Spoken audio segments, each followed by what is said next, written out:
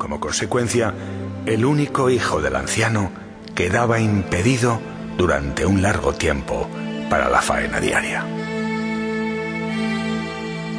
El pueblo quedó consternado por esta triste noticia, por lo que todos los vecinos fueron pasando por su casa mientras decían al anciano: «¡Qué desgraciado debes sentirte, Lonchín!», le decían apesadumbrados. «¡Qué mala suerte! Tu único hijo. Malditos caballos que han traído la desgracia a tu casa». El anciano escuchaba sereno y tan solo respondía una y otra vez: «Puede ser, puede ser».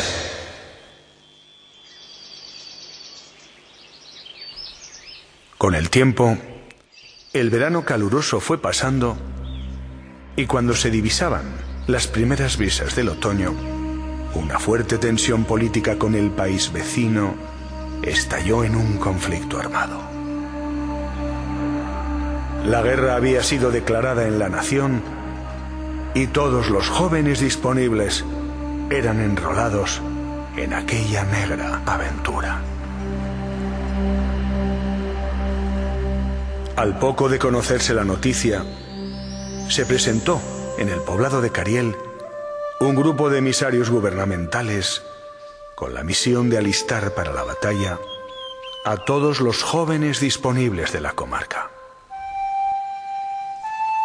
Al llegar a la casa de Lonchín y comprobar la lesión de su hijo, siguieron su camino y se olvidaron del muchacho que tenía todos los síntomas de tardar en recuperarse una larga temporada.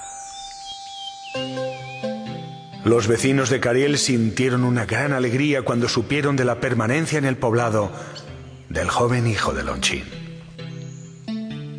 Así que, de nuevo, uno a uno, fueron visitando al anciano para expresar la gran suerte que de nuevo llegaba a su vida y con su ala blanca tocaba.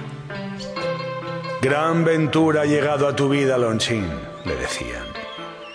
«Bendita caída aquella que conserva la vida de tu hijo y lo mantiene a tu lado durante la incertidumbre y la angustia de la guerra.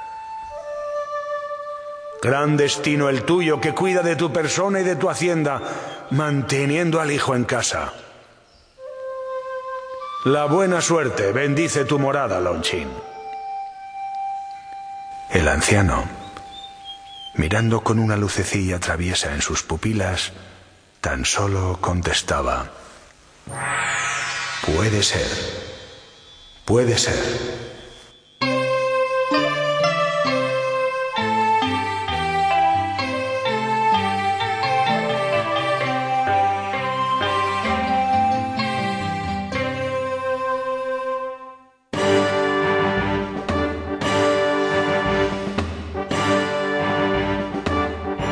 Sobre la colina de un lejano reino se hallaba un castillo de cúpulas doradas donde el rey ejercía su labor y administraba la comarca. Y aunque éste poseía fama de justo y se le reconocía generosidad y grandeza, sin embargo, era de todos sabido que tenía un gran problema. El rey se había desconectado de su propio centro interior y no lograba poseer la llave del equilibrio y de la paz perfecta.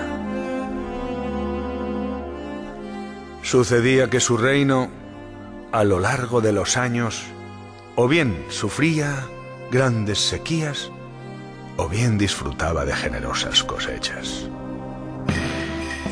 Y aunque el rey sabía y conocía este cíclico vaivén, no podía evitar la negatividad y la amargura que lo invadía en los tiempos de sequía, ni la arrogante exaltación que lo inundaba en los ciclos de riqueza.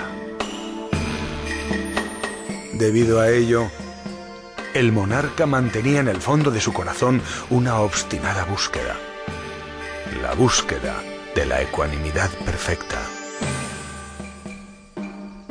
Un día de sol